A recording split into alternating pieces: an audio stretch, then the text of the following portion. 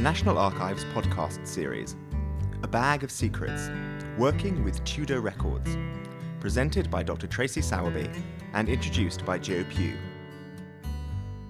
So, before you hear a portion of Dr. Sowerby's recent session on Tudor documents that was delivered as part of our A-level Masterclass, it seemed like it might be helpful to spend a few minutes looking generally at what the National Archives holds from the Tudor period and how the records are arranged. The most important thing you need to know is that records here are not arranged by subject like in a library. They're mostly arranged by whatever part of the government or legal system produced them. So, for example, if you wanted to look at the records of the Court of the King's Bench, the principal law court in this period, based in Westminster Hall, those are all collected together here in a class of records called KB, King's Bench. So if you type into our online catalogue KB 8/4, you get the indictment for treason of Empton and Dudley, Henry VII debt collectors. Now, Dr. Sowerby will talk through these documents in much more detail, but very, very broadly, they break down into four types. First, you have what are rather vaguely called state papers. These are bound volumes of documents collected and arranged in chronological order in the 19th century and dealing with the reign of Henry VIII onwards. And they come in four types: domestic, dealing with England and Wales; state papers foreign, dealing with what we might call abroad; and then there are separate volumes covering Ireland and also Scotland. And they bring together a fascinating variety of government records together with, frankly, odds and ends. You could be reading correspondence for an ambassador in a volume of state papers foreign and turn the page and find a poem or a recipe. And these papers have been used extensively by just about any historian you can think of, and they're getting easier and easier to look at, either through printed copies or summaries called calendars, or through state papers online, which your school might have access to or which can be searched here at the archives. Now next, you have the records of the Privy Council with the code, reasonably logically, PC. And these are very incomplete here, but we do hold useful records after 1540 in the PC2 series. And then thirdly, there are court records like those from the Court of Requests at King's Bench in KB or Star Chamber in STAC, STAC. And finally, you have the records of the great departments of early English government, the Exchequer and the Chancery. Two classes, E and C. Now, there's a whole range of useful information in those. For example, E315 from the Exchequer contains records from the Court of Augmentations. C65 from the Chancery contains Parliament rolls, long lists of acts passed in Parliament. And it's one of those rolls that's the first document Dr. Sowerby will discuss. So I wanted to start with some of the records of Parliament. So this is a Parliament roll from 25 Henry VIII. Which contains numerous different sorts of acts. So these range from acts concerning regulations for graziers and the provision of victuals through to one of the acts that we're going to look at in a minute, which is an act for the submission of the clergy. So firstly, to talk you through why it's where it is in the National Archive. So it's actually in a Chancery class, rather than in the class of documents that's separate for Parliament. And that's because rolls made by the Clerk of the Parliament, and he is meant to deposit them in the Chancery Archive in Chancery Lane, which is called the Rolls Chapel. They're meant to be kept there for as long as they're useful, and then once they get out of date and they're no longer useful for reference, they're meant to be transferred to the Tower of London. Actually, for the Tudor Parliament rolls, they aren't transferred. There's a complaint in the 1560s that all of the old rolls of Parliament from the 1480s are still in Chancery Lane, and all of the post-1484 rolls stay in Chancery Lane and never get transferred across, which tells you something about state archiving in its nascent form in the 16th century. They, in the 15th century, represent the business as conducted in Parliament. So the late medieval rolls break down into different sections. The opening section concerns the opening session of Parliament, speeches, sermons, etc.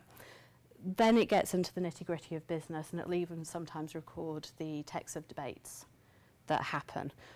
By the time you get to the 1530s, when this roll is compiled, you're no longer getting the Parliament roll as a record of parliamentary business. It actually becomes a record of statutes that become enrolled. So, if you like, those that become law. Another difference between this roll and some of the late medieval Parliament rolls is that you won't get records of any acts that are vetoed by the King, whereas they're still included in even as late as some of the 1480s and 1490s rolls. From 1484, the statutes of the realm are also printed, and sometimes by more than one printer, more than one edition. The history of how the printed acts relates to the Parliament rolls is a little bit complicated. It's not always directly or exactly the same, but there is quite a good correspondence, and there's a few trends that are happening between the late 15th and the early 16th century. The vast majority of the printed statutes don't include the section for business, and none of the later ones do. Increasingly, they stop including what we call private acts, so acts which start as private petitions rather than acts which are initiated by the Crown. Where they are on the roll, increasingly from the early 16th century, they're actually on the back of the roll rather than the front of the roll. And when they're printed, you just get the kind of public acts at the front, and private acts from 1540 you rarely see printed. So to look at this roll as a record of the Parliament, first and foremost, it's a record of which acts are passed by that Parliament and become enacted as law. You can pick up some things which are happening in Parliament still, even if it's not a record of business. One of the problems that anyone working on Henry VIII's Parliament has is that we don't have Commons journals, which give us really detailed records of what the debates are. And the Lords' journals are pretty sparse. So it'll say things like, X act, no one objects, and that's all you know about what's happened at the third reading or whatever it happens to be. So where you tend to get up hints that an act has been changed during its passage through Parliament is where you get provisos in. Usually it's pretty obvious in the roll itself, provided, also provided in really large letters, so there's no chance of missing it. Historians tend not to use the rolls because the printed copies are so good, but I think it's always worth doing it because a friend of mine who works on Henry VII's Parliament has found a few slight differences. So, to the submission of the clergy, one of the things that I wanted to point out with this is that it's pretty straightforward. If you stood here, you could follow the text pretty much verbatim all the way through. One of the things that is increasingly happening in Henry VIII's reign, and this act shows quite nicely, is that the preambles to acts, so this first section here, are being used to make a case for what's happening, and they're increasingly polemical, rather than just being a straightforward recitation of what the law is. You get the explanation for why what has been passed through Parliament has been passed through Parliament. That becomes important because a lot of these acts actually get printed separately as broadsides and distributed across the country, so you can effectively use an individual act of Parliament as a piece of propaganda. I talked a little bit earlier about the difference between public and private acts, which might seem pretty straightforward. It might seem like, well, if you're the Earl of Huntingdon, you initiate a private act and it gets passed, and it doesn't end up on the printed statute book. Some acts, unfortunately, blur the line quite a lot. So there's an act in 1540 for a peacetime subsidy, which counts as a private act and doesn't get printed on the statute books. Okay, so if you wanted to call one of these up and have a look, then what you need to do is you can go onto something like State Papers Online or Letters and Papers Henry VIII, and you can find a list like this, which gives you all of the acts which are passed by the Parliament. It tells you which chapter they are, which is the C1, C2, etc. in brackets afterwards. So put them in the order in which they count. However, it's the number on the left-hand side that tells you where on the roll it is. So can you see there's a number here? And so basically, when you get one of these things, you unroll it until you find the number that you're expecting to find. They can be a little bit tricky to find. You need to know the regnal year in order to order them up. But if anybody wants to see them, they're all in C65. And for what it's worth, for any of the medieval Parliament rolls that you might be interested in, there's an online database, and it's all digitised now, which is fantastic. So the next document I wanted to talk to you about is actually a King's Bench document from what's called the Barga de Secretis, or Bag of Secrets.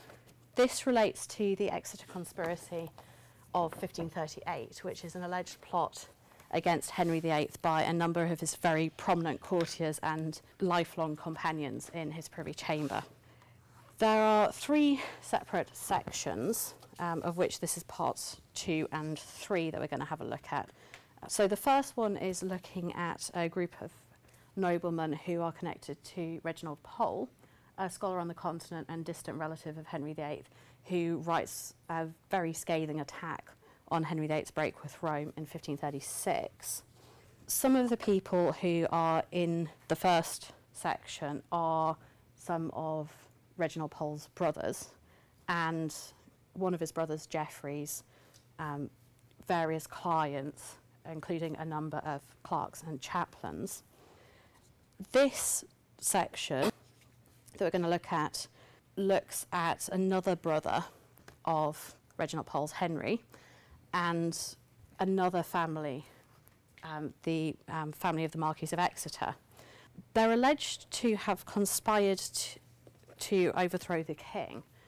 And the context to all of this is that in 1537 and 1539, Reginald Pole heads a papal legation to persuade Francis I of France and Charles V, the Holy Roman Emperor, to join together and invade England and restore Catholicism. So this is in between those 2 missions. In 1534, Henry VIII passes an act making treason by, words treason effectively. So if you say that you imagine the king's death or that you want the king dead, and there are 2 people who will swear to that, then you are now guilty of treason. There are allegations in these files that people like Henry Pole, Lord Montague, and Geoffrey Pole and the Marquis of Exeter have been conspiring to raise an army against the king, but the vast majority of the accusations are that they've, I've got it written down somewhere in case I couldn't remember it. I just have a fair day over these knaves that rule about the king. I had a dream that the king was dead of his legs. Henry's recently hurt his leg and it's gone septic. So it's not things that we would necessarily consider treasonous, but they say them a lot. They tend to say them when they're together, when they're drunk. They burn some letters, which is taken as proof that there was more serious correspondence between the Poles and the Courtenays in England and the Reginald Pole on the continent. And at the very least, they do seem to have been in contact with their brother, and their mother has been as well, although quite what their correspondence seems to have contained, we're not sure. What also seems to be the case is that at least one of them has been contemplating going to the continent to help Pole on this, his kind of quest to get people to invade England. They've also said some very, very unfortunate things about the big rebellion in the northeast, the Pilgrimage of Grace in 1536, like they think it should have aimed at Henry VIII and not Cromwell, and isn't it a shame it hasn't been successful. The vast majority of the text in here is in Latin, and I'm not going to attempt to read it out for you. But in order for this to be a valid legal document, anything that the traitors said has to be recorded in the language in which they said it. So it has to be recorded in English. Another legal peculiarity of the Court of King's Bench, where this document was created, is that if there are any grammatical mistakes in the Latin, then that can be used as a reason not to accept the document as a valid legal document. So particularly with some of the local King's Bench courts, you do get verdicts overturned or documents rejected simply because the client notices that there are, or the lawyer notices that there are technical inaccuracies in the grammar of the document. Here we've got a copy of the inquisitions that have happened in the counties where the offences are alleged to have taken place, as well as a record of the trial. And one of the reasons why I got interested in the Exeter conspiracy is because everybody thinks that, well, not everybody, but a lot of historians think it's made up, and that Henry just does it to get rid of the remnants of the Yorkist faction who might make a bid for his throne should he be overthrown. And the person I wrote my doctorate on, Richard Morrison, writes one of the propaganda tracts against the Exeter conspiracy. So everyone thinks that he kind of makes the whole story up. The problem being that when you compare the text of the invective against treason tract that he wrote with what they're alleged to have said in these records, you find pretty accurate correspondence. There's the odd word out of place, and occasionally you get, two things that were maybe said on separate occasions strung together in the text. But actually it's a fairly accurate rendering of what's in this document. So if it is a state construct, then it's a state construct that happens when all of the inquisitions are taking place, rather than something that the propagandists then go on and spin. You can, if I open it up, you can see all of the depositions. And you can also see one of the original seals. At this stage, were these court records made public at all? No. I mean, especially not this one. There's a series of documents in KB8, which are essentially state trials. Some of them get published in the 18th century, but especially the more sensitive ones. So one of the documents almost immediately preceding this in the archive is the trial of Anne Boleyn. Not the trial of Anne Boleyn, what am I talking about? That was destroyed, sorry. It should have been there, but it's not. But it's really high-profile cases that make it into the Barga de Secretis, rather than some of the more standard treason cases, which would be in probably KB9, which is a separate class of documents, and they would be kind of kept separately. One of the later documents in this series is the trial of Thomas Wyatt, who raises a rebellion against Mary Tudor. So now for a very different sort of King's Bench record, and part of this is decorative. This is a different class of King's Bench document, which is from a Coram Rege roll. It gets its name from the idea that the case are actually heard in the presence of the king, but actually they're not by this point, and they haven't been for quite some time. So this is the main reason that I wanted to order it up, because each one of these files originally had this beautiful historiated initial with a portrait of the king. And you can see the image of the king changing across the reign and mapping quite closely onto some of the official portraits in terms of the facial features. The actual cases which are in here are heard in local courts, and that's where the delivery of jail happens as well. What you can actually get from this is kind of local business which happens in a given law term, rather than kind of any sense of what the King's Court Bench Central is doing on a regular basis to actually hear cases. As a source, the difficulties for a lot of people using them is that they're in quite formulaic Latin, so you have to get used to the particular form of Latin that King's Bench is using. The good news, if you ever have to do it, is that actually there are stock phrases and there are stock abbreviations, because the particular crimes that you're looking at tend to be quite standardised. The phrases kind of map quite nicely onto what you have to have done to commit that crime. So once you know what you're looking for and you know what those phrases are, you can pretty easily figure out who's supposed to have done what and where. And a lot of the law records for this period are quite similar. So you get quite a lot of Star Chamber cases where the person is alleged to have assembled a riotous assembly, because that's one of the things that you need in order to get your case heard before Star Chamber, rather than because that's what actually happened when there were only probably two of them there. So now to go and move on to some sorts of documents that you might consider to be more like state papers. So the first thing that's worth saying is that for the 16th century, there really isn't this official division between a state bureaucrat's state archive and their personal archive. So a lot of the state papers for the 16th century are actually kept in the hands of people like William Cecil and other chief ministers, and that's why a lot of them are at Hatfield House. It's how a lot of them find their way into the British Library. So what we have here is not a complete record by any stretch of the imagination. There's also differences in how the material here is ranged across the 16th century. So for Henry VIII's reign, a lot of the papers were reorganised in the 19th century, and they're organised roughly chronologically. The vast majority of them are in State Papers 1.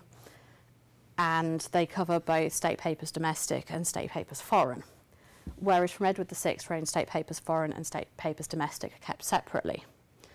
State papers foreign was also rearranged in part in the 19th century chronologically, and all of the countries were kept together.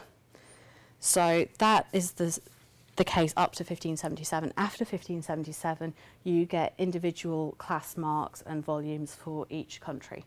The sorts of things that you get are, this is a volume of State Papers Foreign France.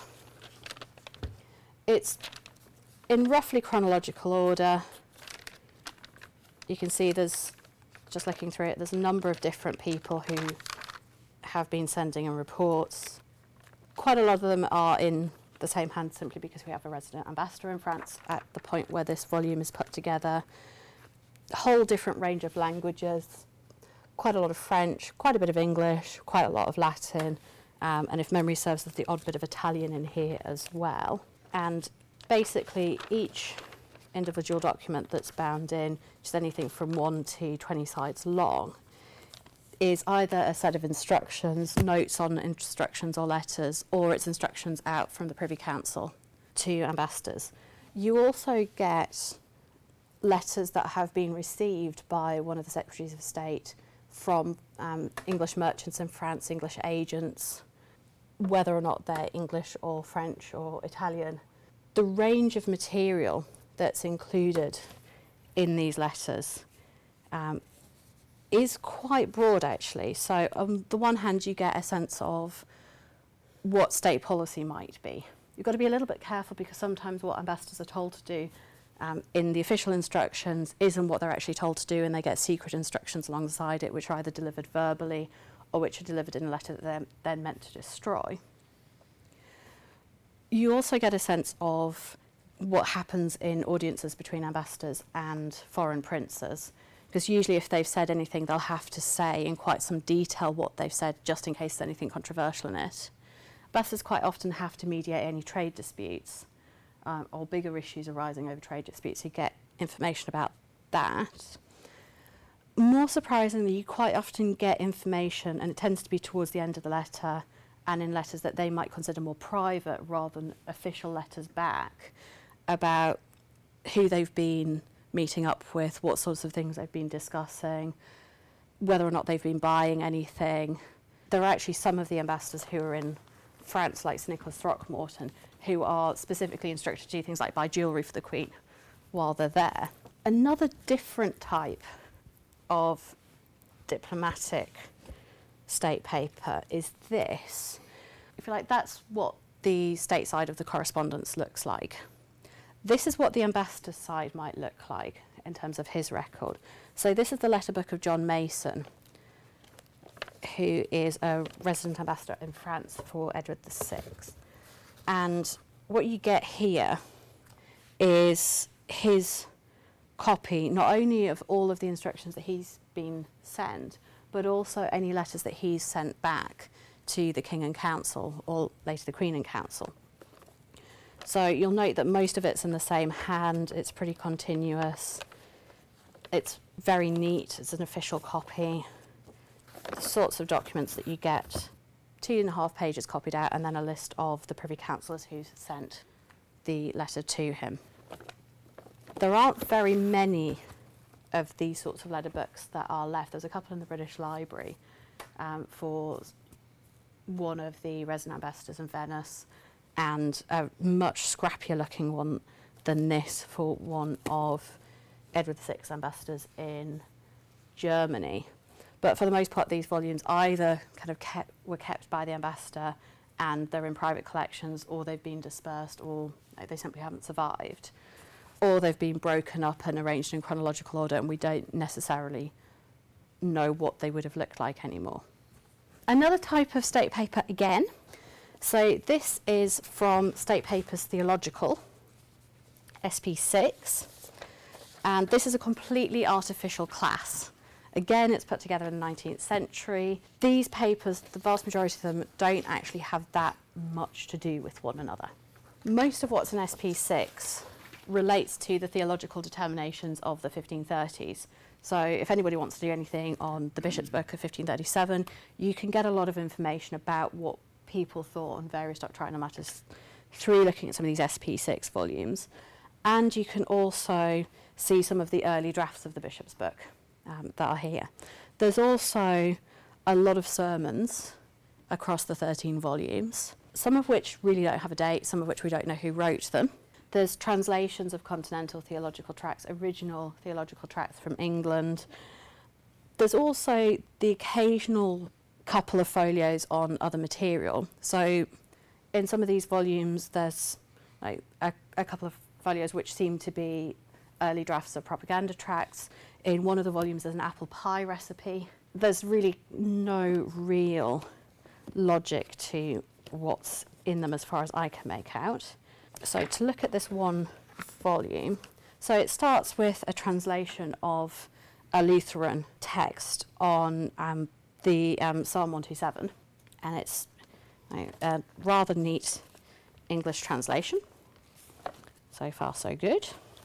And that's all by the same person, although we don't know who by. Then a couple of quite scrappy notes in a mixture of Greek and Latin, just for a page. Then the same person has written a rather long and, trust me, not terribly interesting treatise on covetousness in Latin, which uses a lot of theological and classical references.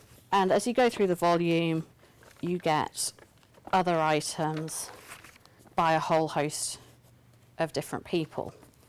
And although you do see sections like the second and third item which belong together, the vast majority of the book, as I say, doesn't really have much correspondence or there be any real logic to why it's put together. There are two main types of handwriting that you'll see in a lot of these tracts and letters. So there's like this first one, which is pretty standard secretary hand, but you also see more italic forms of hands, especially among humanists. And some of these, although they should be easier to read, and they get easier to read once italic hand becomes more common in the 17th century, actually this one is an absolute mess. It's really not very easy. I'd be impressed if anyone can make out many words on this. But if anybody is interested in doing paleography, then there are actually very good online tutorials that you can do. The National Archives has one and the Cambridge English faculty has one as well. So, completely different type of state paper again. This one isn't catalogued as a state paper. This one is catalogued as part of the Exchequer documents. And it forms part of Thomas Cromwell's archive. So some of Cromwell's papers have been split up and are now in State Papers 1. Some of them are still separate, and the reason why they're in the Exchequer is because when somebody is accused of treason and has their goods seized, it's the Exchequer that their goods get deposited in. So there's quite a number of volumes like this in Exchequer. Some of the seized traitors or accused traitors papers actually have separate document classes now.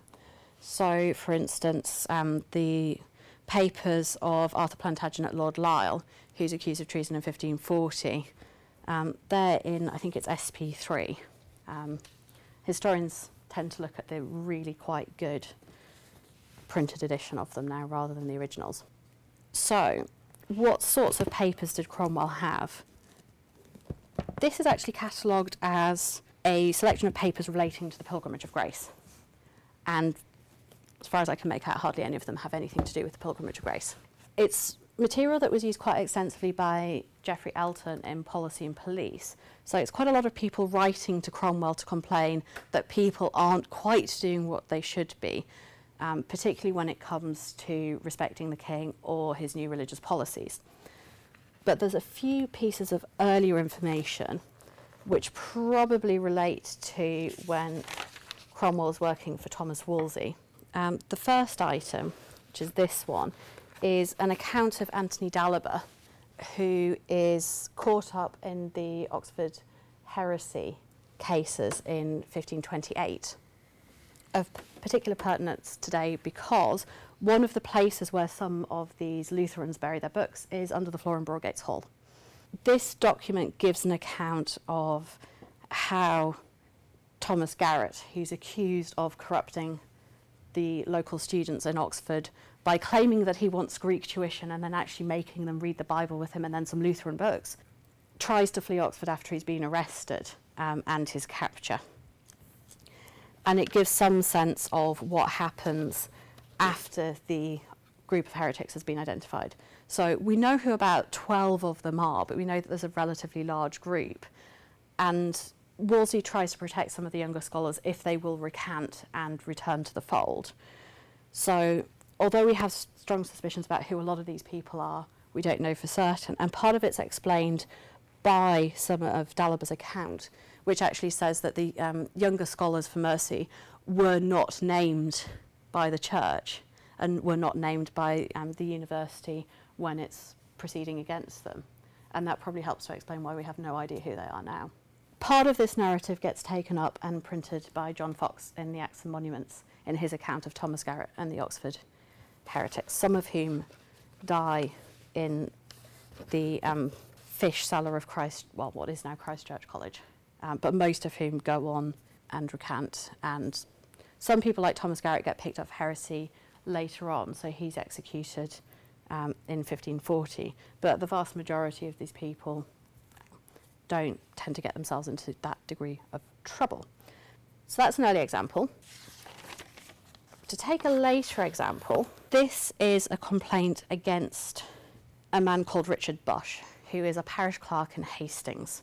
And it dates to 1539, I think it's October 1539. So he is accused of saying that no one should be allowed to read English scripture and that English Bible should be burnt, which 10 years ago probably wouldn't have been that controversial. But in 1536, Cromwell's injunctions say that every English church needs to have a copy of the English Bible, and the 1538 injunctions say that anyone can read scripture individually in English. Where it gets a bit more complicated and where this sort of material can be quite interesting in looking at responses to the Reformation, responses to religious orders, and, if you like, a sense of popular politics, is the reasons why Bush says that he actually objects. He doesn't say, well, he claims he didn't say that you shouldn't have English scripture. He claims that the precise copy of scripture that they have in St. Clement's and Hastings is the wrong one. So in doing that, he actually shows a really good knowledge of the Act of Six Articles. So he could recite a passage from the marginalia in this Bible, which encourage clerical marriage, which is against the Act of Six Articles. And he also shows an awareness of the proclamations, which say that English Bibles shouldn't have polemical marginalia in at all. You also get quite a good sense of the way in which people are engaging with print and the official line in this other case, which is a case of a man called John Vigorous in Langham, and he gets almost an entire village writing to Cromwell to complain against him. He does some quite provocative things. So he sees two women reading an English primer in a church and basically throws them out of church, calling them errant whores, even though they're well known in Langham for their piety and chastity, because he doesn't think anybody should be reading English primers. And he objects to a lot of the reading material of the people in the village. They, in their defence, say, but we should be allowed to read all of this material because it's printed cum privilegio regale, or with the king's privilege. And that means it's got official endorsement. Unfortunately for the villagers of Langham, cum privilegio regale actually is a sign of copyright, and it's not an official stamp of approval, and it's not used in that way until after November 1538. But it does show that people are misinterpreting what's printed. And then it gets really interesting if you start to look at what is printed cum privilegio regale. So you get some Lutheran sermons, and you get other tracts from other reformers or influenced by other reformers, which Henry would most certainly not approve of. And it might be one of the reasons why evangelicals are quite hopeful in the 1530s, because they might think that some of the material that they really want to see printed, that is being printed, is actually officially endorsed, and it isn't. And for what it's worth, it's not just people in Langham who are misapprehending or misunderstanding what this phrase means, Richard Grafton, who actually prints the English Bible in Paris, also thinks that cum privilegio regale should imply official endorsement and not just a privilege. And Cranmer and Cromwell defend the right of anybody who's reading privilegio books even before November 1538, because they see it's an affront to the King's Majesty if you're being challenged on reading this phrase. And there's quite a lot of cases like that in here. Or should we move on and look at some financial records? Okay, we'll start with the slightly more straightforward one. So this is pretty straightforward Tudor household accounts. In the Exchequer, this was originally part of the Court of Augmentations, which is set up to deal with the extra land and revenues coming in after the dissolution of the monasteries, but that's merged back into Exchequer in Mary's reign. So the class mark is Exchequer for this material. And it's pretty straightforward. It's things like payments of annuities, who gets what, how much. It's any fees that are owed by the Crown, you can see coming out. And more unusually, at the very end, you get a short list of some of the monastic plate that's come into Crown hands as a result of the dissolution. Pretty straightforward to use something like that. Where some of the financial records can get more interesting and more revealing for political historians rather than just figuring out payments is volumes like this one, which is the records of Anthony Denny, who was Keeper of the Palace of Westminster in the latter years of Henry VIII. In amidst records of payments, you also get inventories of some of Henry's goods. This is taken from his records of his pictures collection in Westminster. And one of the things that comes across really clearly if you read through is there's a mixture of secular and religious imagery. So on the one hand, you have a table of Our Lady and St. Anne and the husbands and kindred. On the other hand, you have quite a lot of allegorical pictures, so the history of Christiana. You also get some mentions of statues and alabasters, so there's an alabaster here of St. John the Evangelist. And there's an awful lot of pictures of other European leaders and other members of the Tudor dynasty and its antecedents. Some of the identifiable, or probably identifiable, pictures in here are things like Holbein's Christina of Denmark.